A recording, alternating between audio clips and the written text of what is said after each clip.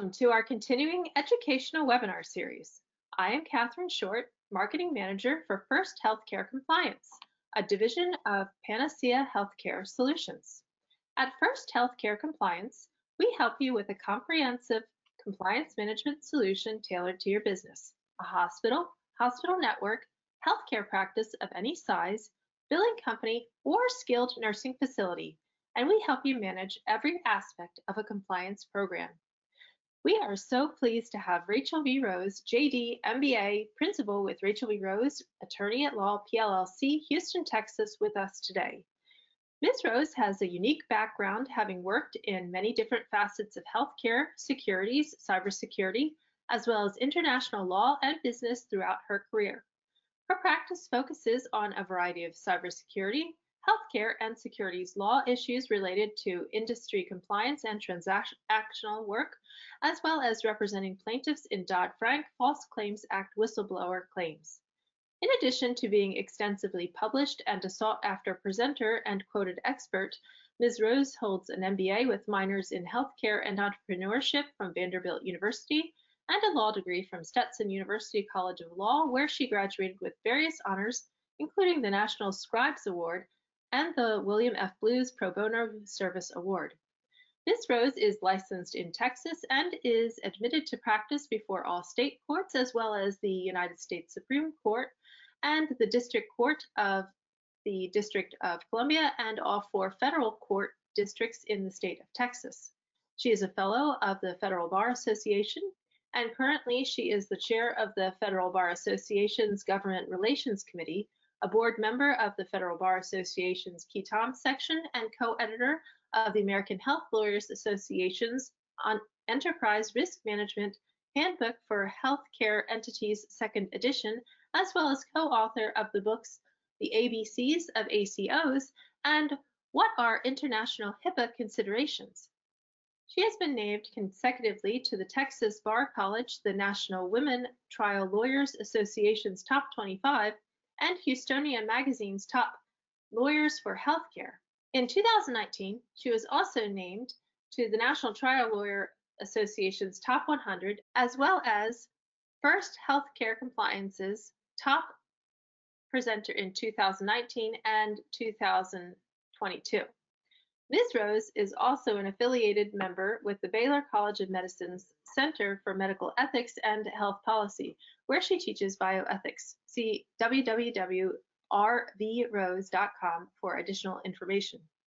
A copy of the slides is available for download on the control panel. Feel free to submit questions in the question box on your control panel during the presentation. Your PACOM and PMI CEU certificates will be emailed to you following the broadcast. There is no need to request either one. Additional CEU opportunities will be available to BC Advantage members following the live broadcast. See their website for details. Rachel, a very warm welcome. Thank you so much for being here today. Thank you, Catherine. It's always an honor and a pleasure to be collaborating with you and First Healthcare Compliance. Thank you. You too. Thanks. So today we're going to talk about an incredibly important topic that is also making headlines across a myriad of different publications and news outlets, and that's the False Claims Act. So specifically, I'm going to talk about False Claims Act hot areas, what counsel and compliance officers need to know. Today, I'm going to begin with headline highlights and then delve into a brief False Claims Act overview, hot areas of potential liability, specifically the Anti-Kickback Statute and cybersecurity, then some compliance considerations and a conclusion. While no presentation is complete without a disclaimer, it is important to note that the information presented here today is not meant to constitute legal advice and also is current as of the date of the initial recording. This is a very dynamic area, and participants are strongly recommended to consult both court websites as well as various government websites for the most recent updates. So moving into headline highlights, let's start at the top with the Supreme Court.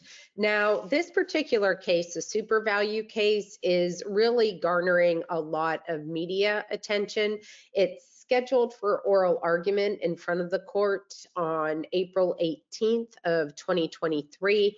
And basically it's on appeal from the Seventh Circuit.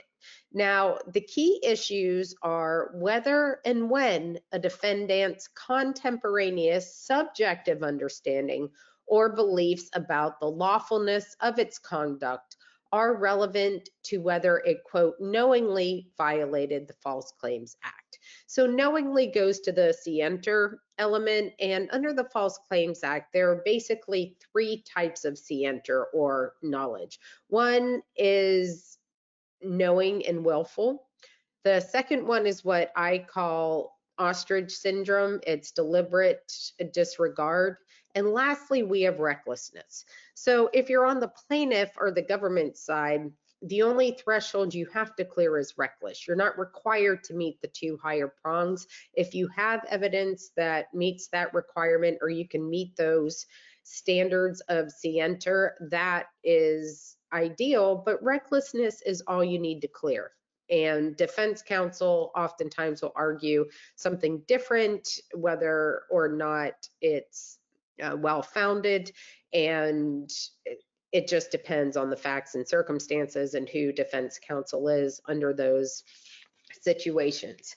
Now, this case is unique for a few reasons. First and foremost, it has had a number of amicus briefs from a wide range of participants in the industry, and in not only limited to healthcare, but it extends beyond healthcare to the U.S. Chamber of Commerce, the Business Roundtable, the National Association of Manufacturers and Pharmaceuticals. On the relator side, there's Taxpayers Against Fraud, there's the American Hospital Association. There is just a laundry list of entities that are filing amicus briefs. And basically, 20 industry groups have urged the Supreme Court on Tuesday to back what's known in this case is an objectively reasonable standard for determining when a defendant has acted knowingly under the False Claims Act, saying companies shouldn't risk punishment for trying to interpret unclear policies.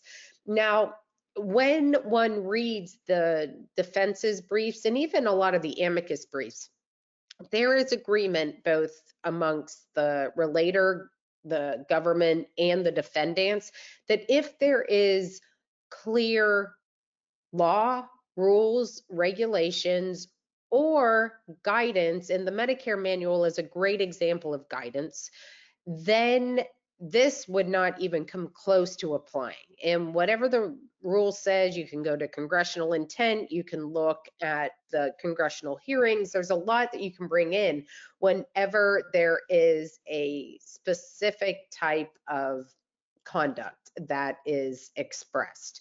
Now, where it gets murky, and this is why it's in front of the Supreme Court, is that the sides of the aisle, government relators counsel is one side of the aisle and defense counsel is another side of the aisle, really do have differing vantage points on this. So the petitioner's position that a party can violate the False Claims Act even when it acts consistent with an objectively reasonable interpretation of an ambiguous provision would impermissibly broaden the act's intended scope and threaten in the terrorum effect of quasi-criminal liability in cases involving the complex statutory and regulatory regimes that amicus members must navigate every day. And this was included in the Illinois State Medical Society, National Association of Manufacturers and Pharmaceutical Research, and the Manufacturers of America. Well, whistleblowers and the government had argued that the Seventh Circuit's decisions wrongly ignored the role of subjective intent in determining scienter. Again, that knowing part, knowing, or the willful or reckless, that's called scienter. Upholding those circuit court decisions would allow FCA defendants to wrongly escape liability through the after-the-fact explanations for their actions cooked up by, quote, crafty lawyers.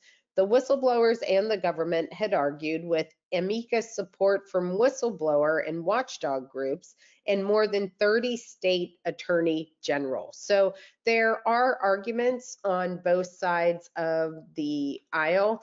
And basically, the Seventh Circuit had initially found in a pair of split 2-to-1 decisions that the retailers had not acted with the necessary scienter when they failed to offer all discounts available to retail customers for generic drugs in the usual and customary, or UNC, prices charged to beneficiaries of the government's programs. So what's interesting here is that whenever one reads a statute, for example, the Anti-Kickback Statute and the Stark Law, or the physician self-referral law as we know it to be as well, basically, you have to read laws that are closely related in pari materia, which is the Latin term for just that. Things that are close in proximity or have the same scope of conduct associated with them have to be read in conjunction with each other.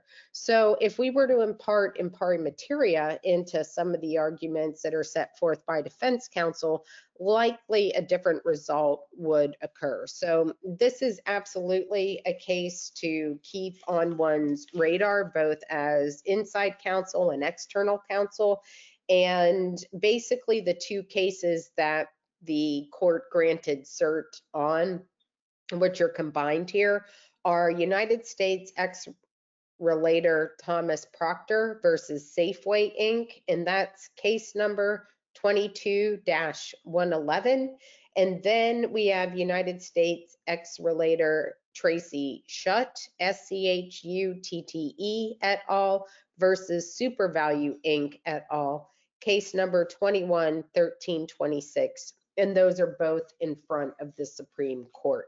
So again, you're getting into very technical procedural sides of the equation and how those relate to meeting the scienter requirements. Just as an aside, scienter under the Anti-Kickback Statute is defined differently than the False Claims Act. So that's another area to stay abreast of too, because there was recently a Sixth Circuit case which sided with the Eighth Circuit that we'll get into in a little bit. So P.L.C. cert was granted in June of 2022, and oral argument occurred on December 6th of 2022. And here the issue was whether the government has authority to dismiss a False Claims Act suit after initially declining to proceed with the action, and what standard applies if the government has that authority. Secondly, the government may also seek dismissal of the action under 3730C2A.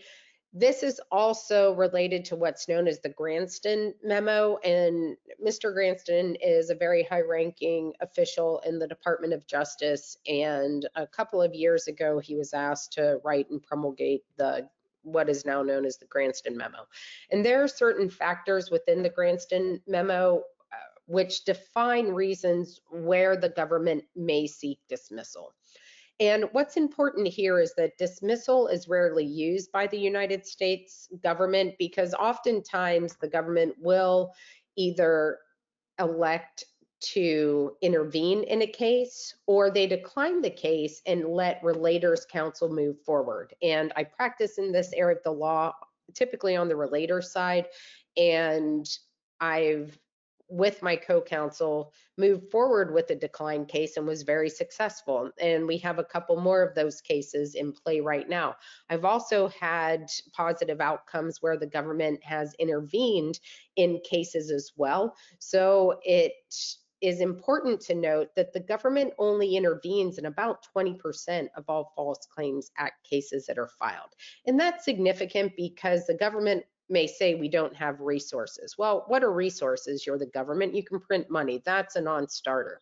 However, if you're looking at the number of cases, especially in light of the PPP fraud and the COVID-19 related fraud, the U.S. attorney's offices and the DOJ were inundated with a lot of different cases which would not have been available but for the COVID-19 pandemic and some of the effects of that.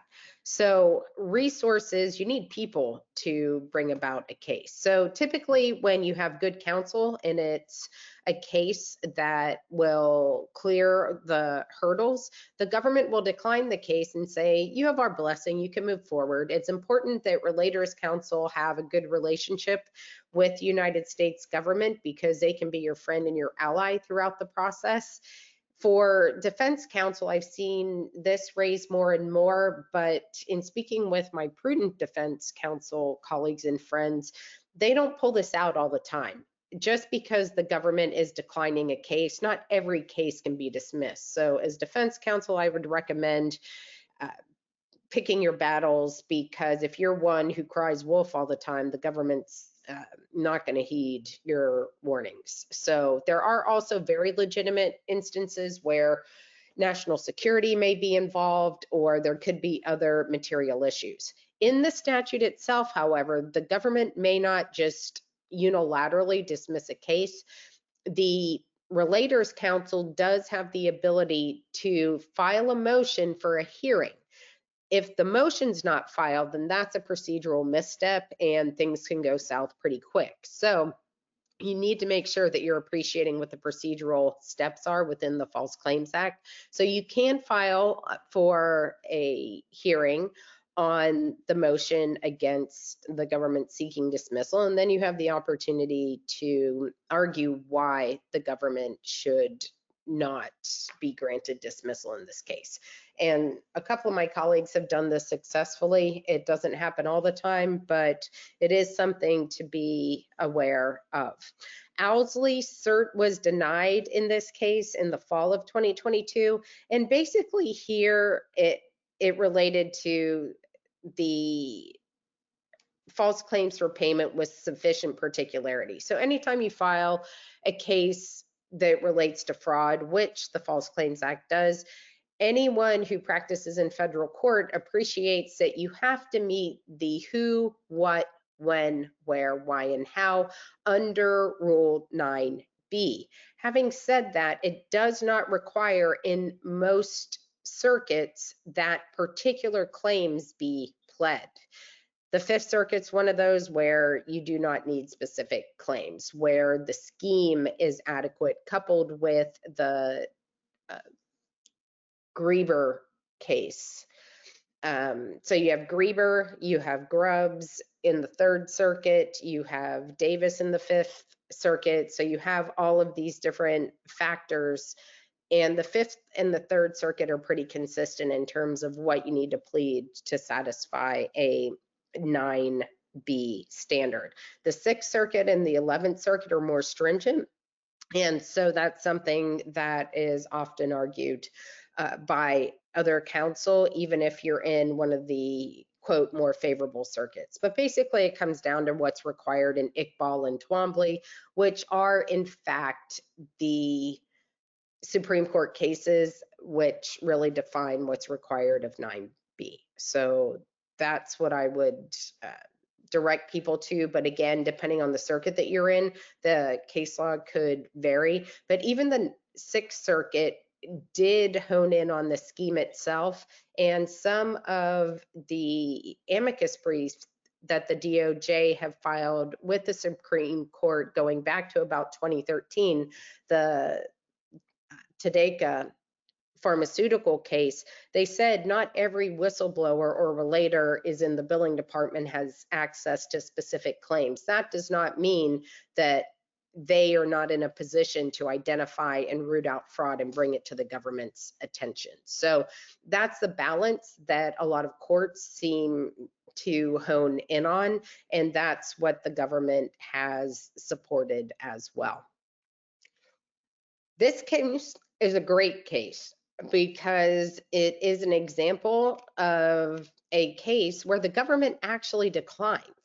And the Relators Council and their clients moved forward with the government support and ended up, after 7 years, with the defendants agreeing to pay $900 million to settle allegations related to improper physician payment. So this is a classic anti-kickback statute case, and one that I would recommend that people read. It's out of the district court in Massachusetts, and the underlying fraud basically related to Biogen offering and paying remuneration, including in the form of speaker honoraria, speaker training fees, consulting fees, and meals to healthcare professionals who spoke at or attended Biogen speaker programs, speaker training meetings, or consultant programs to induce them to prescribe the drugs Inovex,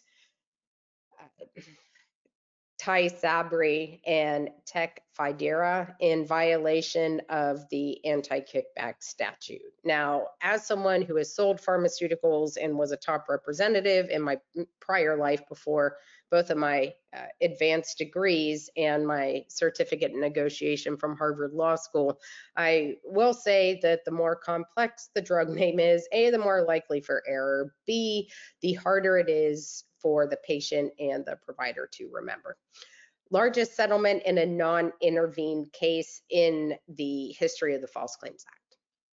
Artificial intelligence is another area to look out for, and basically in October of 2022, the Food and Drug Administration updated its AI ML medical device list, and just prior to that, it published its final guidance clinical decision support software. Now, what's important here is that the FDA's oversight of clinical decision support CDS software intended for healthcare professionals with the purpose of describing FDA's regulatory approach to CDS software functions. This guidance clarifies the types of CDS functions that do not meet the definition of a device as amended by the 21st Century Cures Act. The 21st Century Cures Act was signed into law in 2016.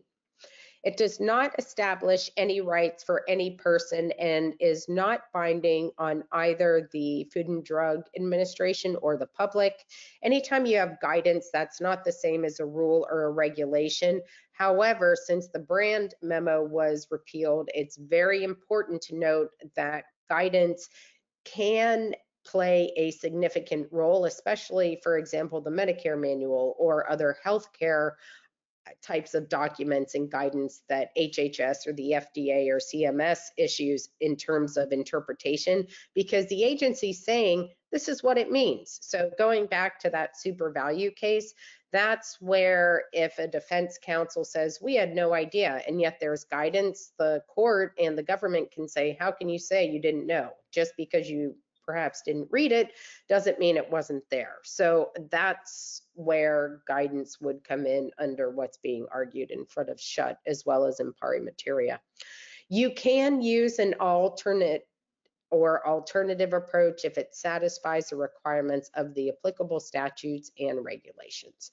So are there implications for artificial intelligence and the False Claims Act? Absolutely. And a good case is out of the Southern District of New York, and it's 122-CV-05187.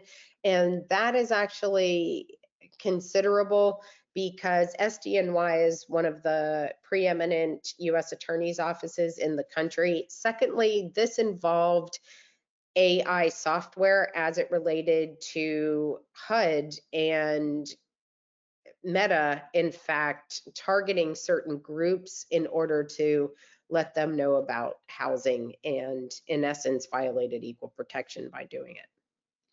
So the cybersecurity initiative continues to be on the government's radar, not only with the DOJ, although this is a specific initiative to the DOJ, but also across all government agencies. And that's because the White House has really put a focus on that in light of a lot of state actors such as Hive and other threats to our country's infrastructure, which really came to the forefront with the Colonial Pipeline ransomware attack. So I was fortunate, along with my co-counsel, to represent the whistleblower, Sean Lawler, in the first case that settled under the Civil Cyber Fraud Initiative, and the government did intervene in that case.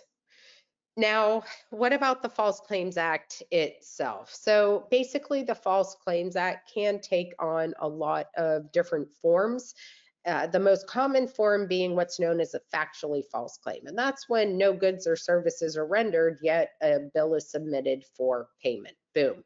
You then get into legally false claims, and there are two categories. You have express legally false claims, and then you have implied.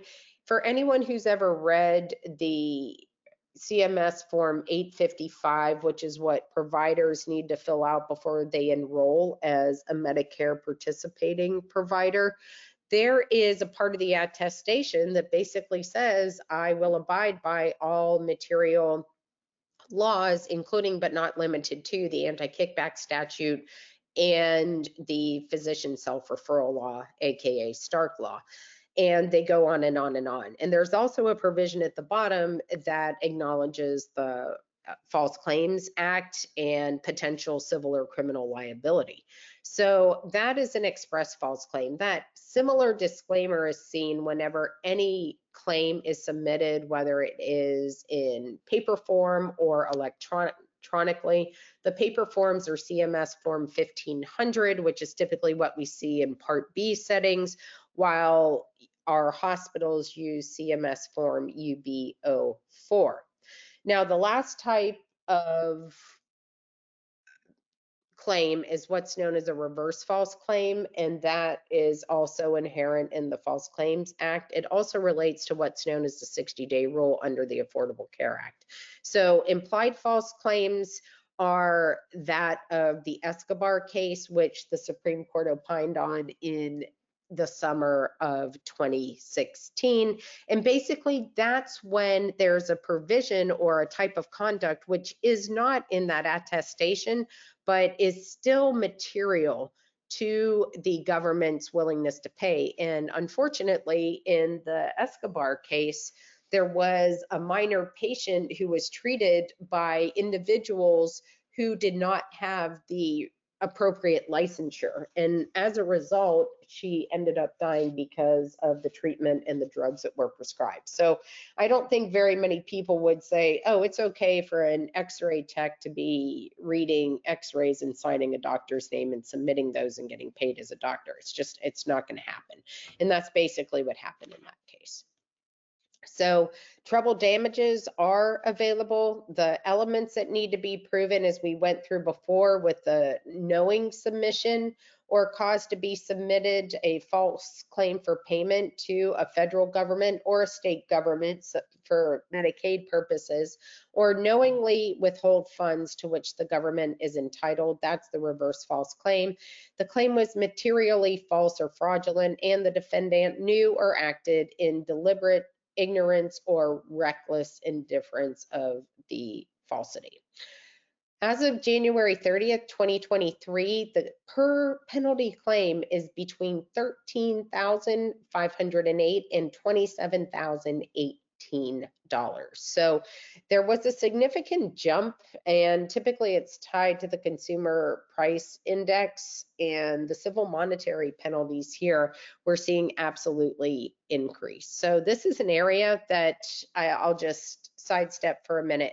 Depending on the years a conduct occurred, the penalty range is going to be different. So you need to make sure you have a handy dandy chart, whether you are on the defense side or on the relator side, when you're looking at what your potential damages are based on that. Relators are entitled to 15 to 30% of the government's recovery. Typically, it's 15 to 25 when the government intervenes, 25 to 30 if the DOJ declines. For suspect conduct, however, the relator percentages may go below 15, and suspect conduct has different connotations, but for now, I'll just leave it at that. Recent FCA data, this was announced by the DOJ in February of 2023. 2.2 billion in total False Claims Act settlements and judgments for their fiscal year 2022. Most of the fiscal year recoveries came from the healthcare industry, and 1.7 billion of that is accredited to that 2.2. The government and whistleblowers were party to 351 settlements and judgments. That is the second highest number of settlements and judgments in a single year. Recoveries since the 1986 amendments to the False Claims Act now total more than 72 billion. And the DOJ also highlighted that it continues to hold individuals, not just corporations, accountable for violations. This is not new. It was really emphasized about a decade ago in the Yates memo, which Sally Yates promulgated when she was at the DOJ. So again, holding individuals and corporations accountable, both civilly and criminally, is not new. Coordination between government agencies, as well as between the civil and criminal divisions, also is not a novel concept. So what about the Anti-Kickback Statute? Well, it was signed into law in 1972 by President Nixon, and it is still going strong. So overall, I'm going to show you a chart on the next slide that shows the main differences. But the Stark Law came a while after the Anti-Kickback Statute. In fact, it was originally enacted in 1989, so we're looking at 17 years difference there. And basically, the Stark Law is a strict liability law. We have different expansions which occurred over the years, and in 1993, it's particularly germane because this is when the definition of designated health services emerged, and that is a term that is specific to the Stark Law. So the amendments then became effective in January of 1995. CMS promulgated regulations for Stark 1 and Stark 2 in 3 phases. Phases 1, 2, and 3 were intended to be read together after each phase was enacted. General exceptions to Stark before the new final rule, you have physician services, in-office ancillary services, prepaid plans, intra-family rural referrals, and academic medical centers. But even though there are exceptions, they're very specific and very nuanced as well. And many states not only have similar Stark and or AKS laws that prohibit kickbacks and or restrict physician self-referrals, one also has to read the AKS and Stark law in par materia with each other. And now with the Elimination of Kickbacks and Recovery Act, which applies to 3 entities only and has safe harbors, you need to read that law in conjunction with the AKS and Stark law. When you're dealing with a treatment home, you're dealing with a laboratory, or you're dealing with a transitional home for substance use disorder treatment. Labs, that goes broad. It doesn't matter if it's for substance use disorder treatment or not, but this is very specific. And one of the biggest differences between the AKS and ECRA is, in fact, the employment side of the equation. So that's something just to be conscious of there as well. Now, what about the AKS and the Stark Law? Well, prohibition under the AKS is, in fact, very broad. It is anything that constitutes offering, paying, soliciting, receiving anything of value in cash or in kind in order to induce a reward or reward referrals. And that's critical whenever you're arguing these days as well. And then what we have is a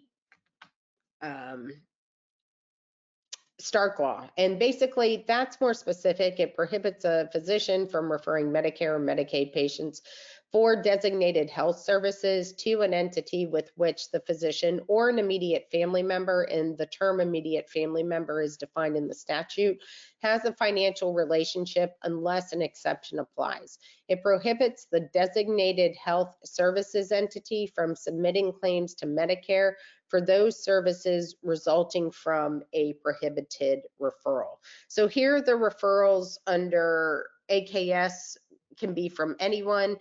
Under Stark law, it's from a physician. An interesting question under Stark, though, is if a advanced practitioner, such as a nurse practitioner or a physician's assistant, is engaged in the conduct, because in most states they fall under the purview of a physician's license. How does that pay out?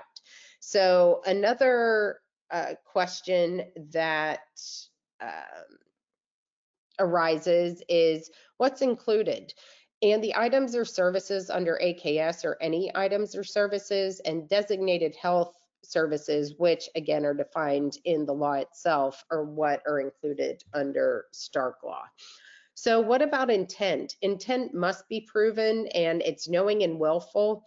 And Stark law is a strict liability. There's no intent standard for overpayment. Intent is required for civil monetary penalties for knowing violations. The penalties under the AKS can be criminal and or civil. Stark is a civil statute only. So what about exceptions? We have voluntary safe harbors and mandatory exceptions under Stark.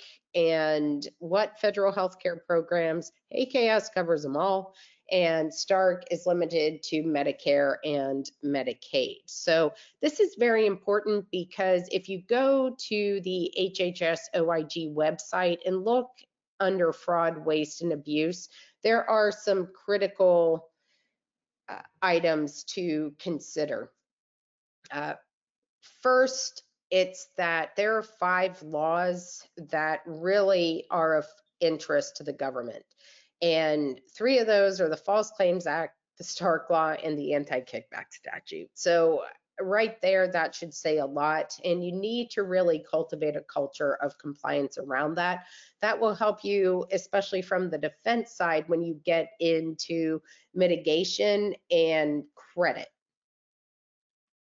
So a case worth watching, and this is what I mentioned, this actually just came down, the opinion did, on March 28th. So basically some interesting items here are the Third Circuit and the Eighth Circuit had already reached different conclusions about how resulting from should be interpreted.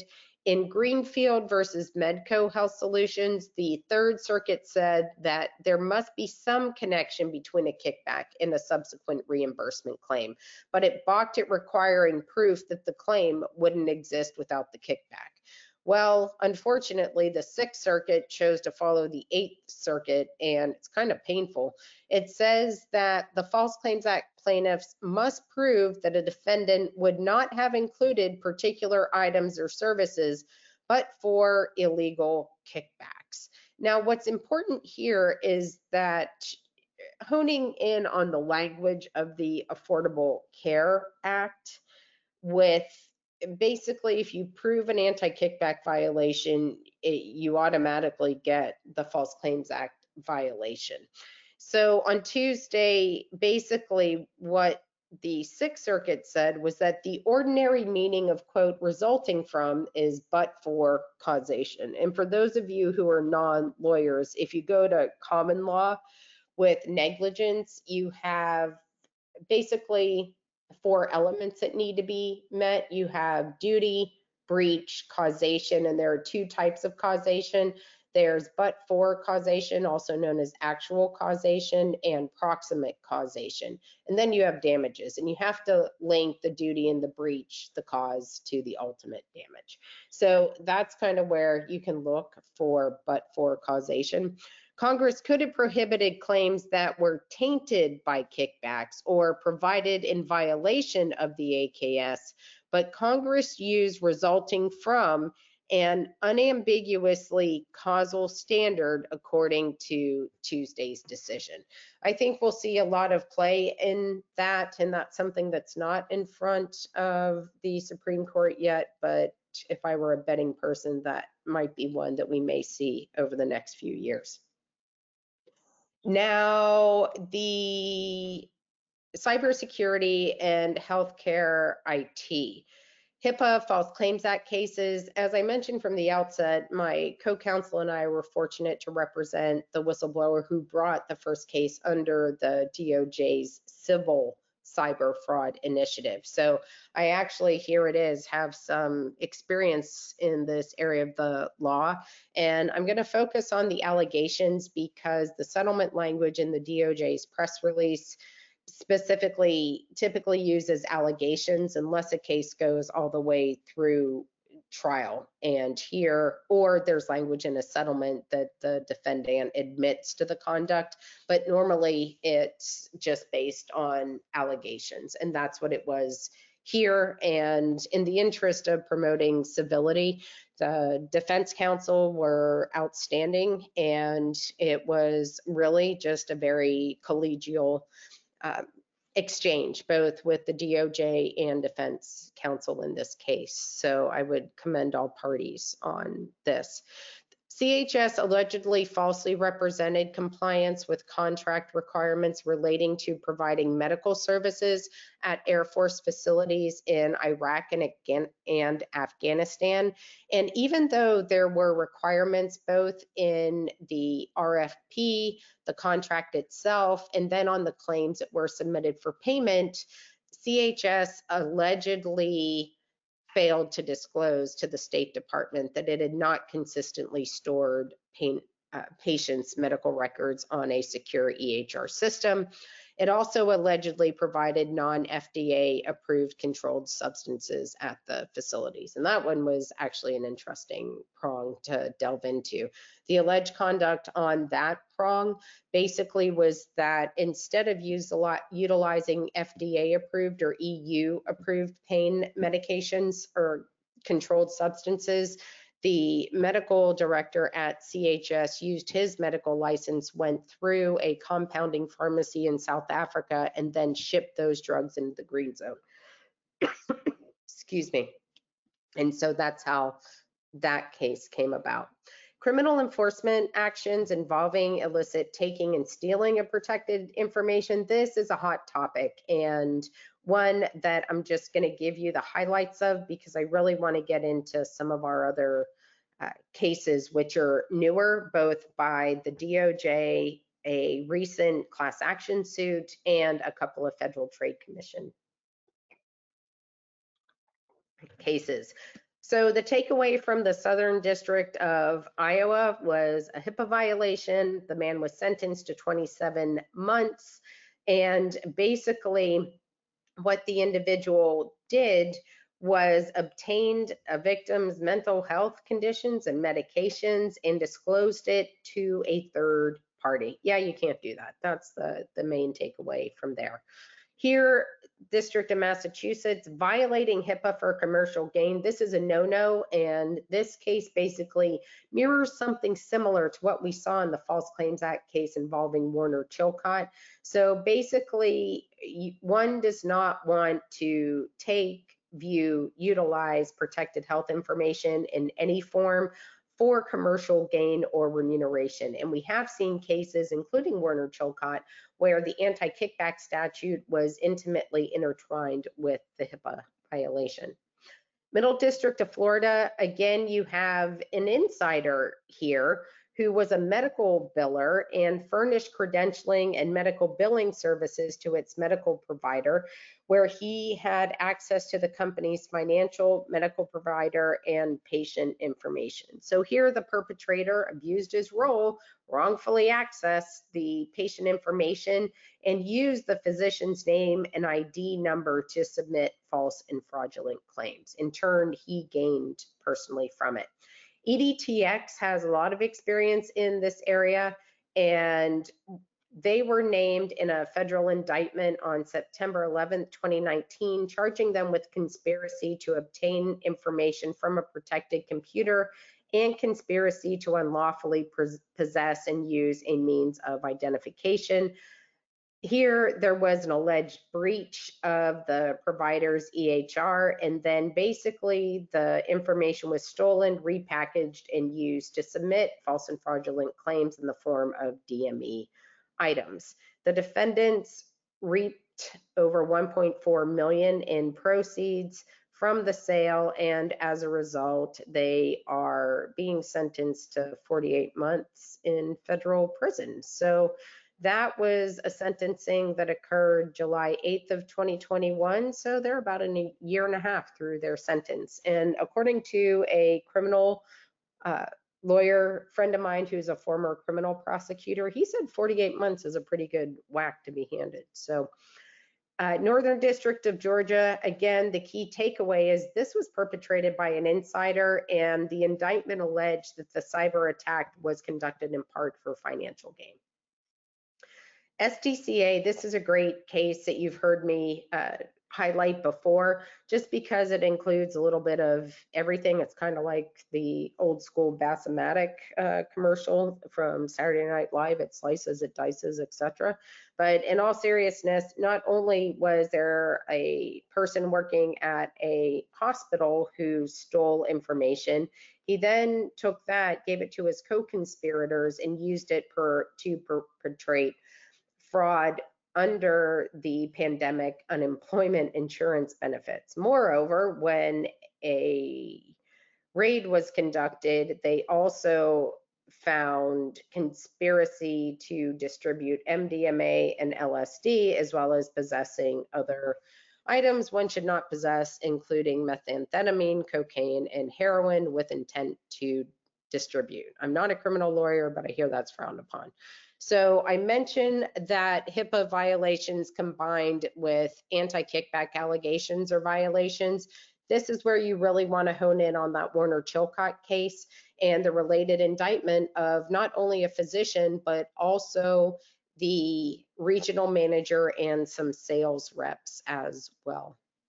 So some hot pocket items here. EHR records will continue to be an area of interest, not only for the Meaningful Use Program, or as I call it, the program formerly known as Meaningful Use because it's now the Interoperability Program, but there's oftentimes a component, and for those of you who have really delved into the, we'll call them new, Stark exceptions and anti-kickback safe harbors, which were released in December of 2020 and became effective for most of the sections on January 19th of 2021, there are specific areas that relate to providing free goods and services related to IT. So certain things can be done, certain things cannot be done, but the one thing that is for certain, there are very distinct differences between the new AKS safe harbors and the Stark Law safe harbors as they relate to value-based enterprises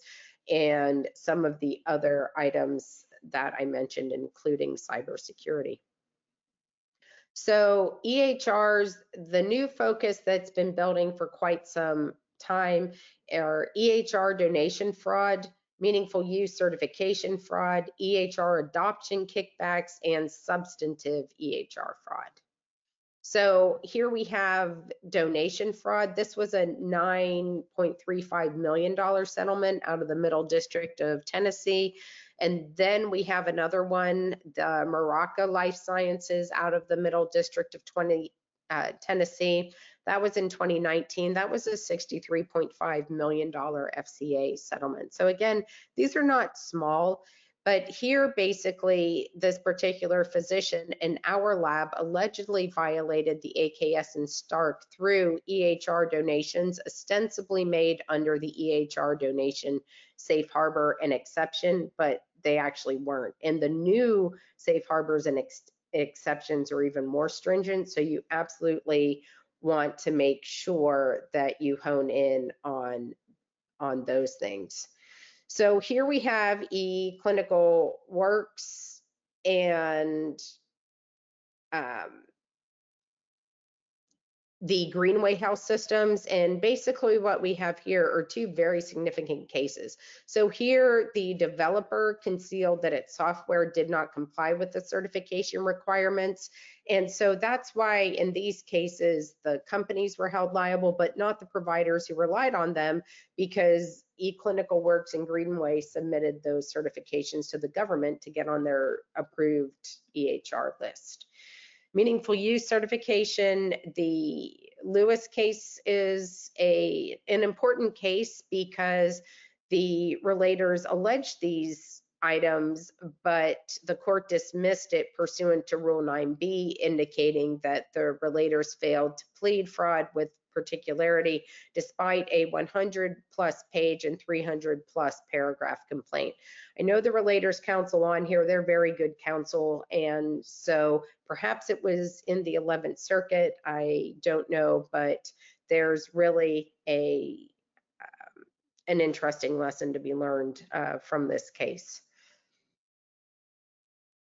And Athena Health, again, this allegedly invited prospects and customers to all expense paid sporting, entertainment, and recreational events, and that's where we would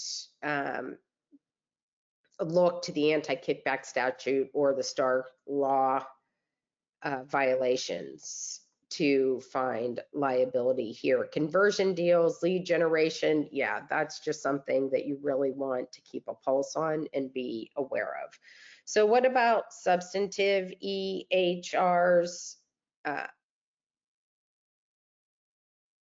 Here we have features of EHRs that recommend certain treatments or contribute to revenue optimization efforts may be subject to particular scrutiny, especially if there's upcoding involved, and that's something that it could be significant, or if something's automatically populated and there is a particular drug or device behind that request. So moving on, and as we round out some items, the DeVito Holdings substantive EHR, again, this may have been the first FCA settlement to contain a direct allegation regarding EHR functionality. Forcier is another example that's out of SDNY. Here it populated claims that had received no response from private insurers after 90 days with a denial. That's important. Practice Fusions, another example, and that was a $145 million settlement. We have VIB out of the Eastern District of Tennessee. This was a recently declined and then ultimately dismissed key TAM complaint. And then what we have here, Cisco Systems actually delves into the not meeting the requirements that were required of the government contract, yet saying, oh yeah, we did that. And so that is where that comes into play. Coffee is actually a hospital that was held accountable for its own meaningful use violations. And as we go into some of the compliance tips here as well, I want to hone in on the Jelly Bean case. And the Jelly Bean case is the most recent settlement under the Department of Justice Civil Cyber Fraud Initiative. And what makes that case interesting, and I actually delve into that in another upcoming webinar that Catherine and I are doing for First Healthcare Compliance, which integrates the Federal Trade Commission and some other enforcement actions. But Jelly Bean occurred in Florida, And basically, it was a software that was utilized by a Florida Medicaid program. And what they found was that the company was not updating the patches, its software was no longer viable, it had a lot of vulnerabilities, and as a result, there was a breach that occurred of a significant number of minor patients' information. And although the amount that they paid was significantly less than what our case was with CHS, it's still material because, again, HIPAA was involved, just like in the case that my co-counsel and I did. And also it represents an ongoing trend in areas that the DOJ is exploring in terms of potential liability and False Claims Act exposure. So DOJ credit is absolutely critical, especially if you're on the compliance and the defense side.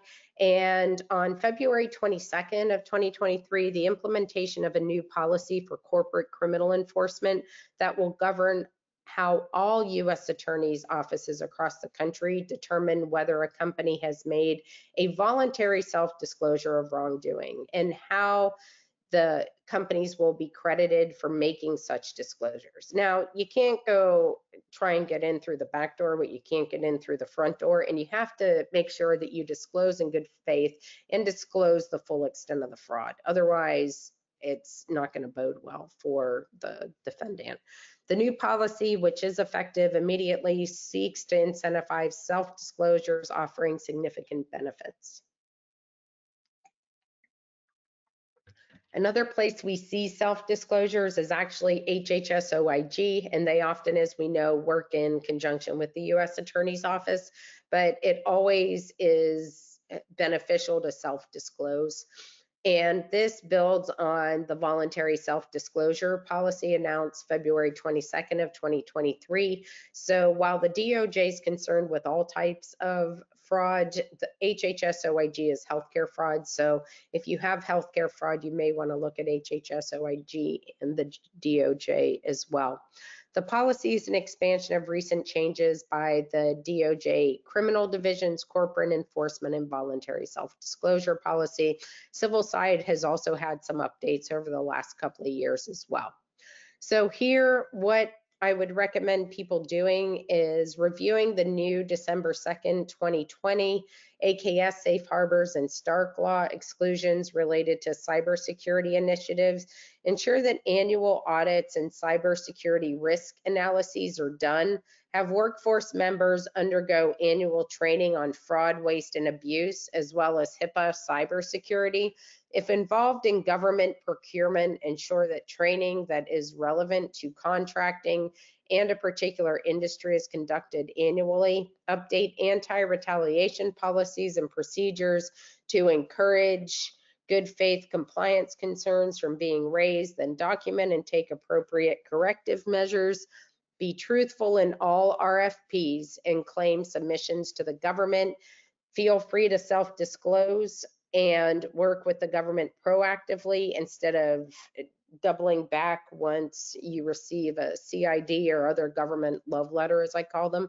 Review EHR systems for features that could be abused at work with developers to adopt sound compliance. You want to make sure that your training and policies and procedures are up to date, and that you are continually trying to cultivate a culture of compliance and not retaliate against whistleblowers who in good faith bring genuine concerns to a company's attention. So with that, Catherine, I want to thank the audience for their time and attention here today and turn it back to you for any questions. Thank you so much, Rachel. I really appreciate that. That was a wonderful presentation. One of the questions is, what is the significance of the super value case? The significance of the super value case is that, we have a lot of entities on both sides filing amicus briefs. Secondly, it deals with an interesting area in terms of ambiguity and what is subjective versus objective and what to do whenever there is a situation where the guidance or the regulations are not specific enough and the defendants were not, quote, warned away from the conduct by authoritative guidance.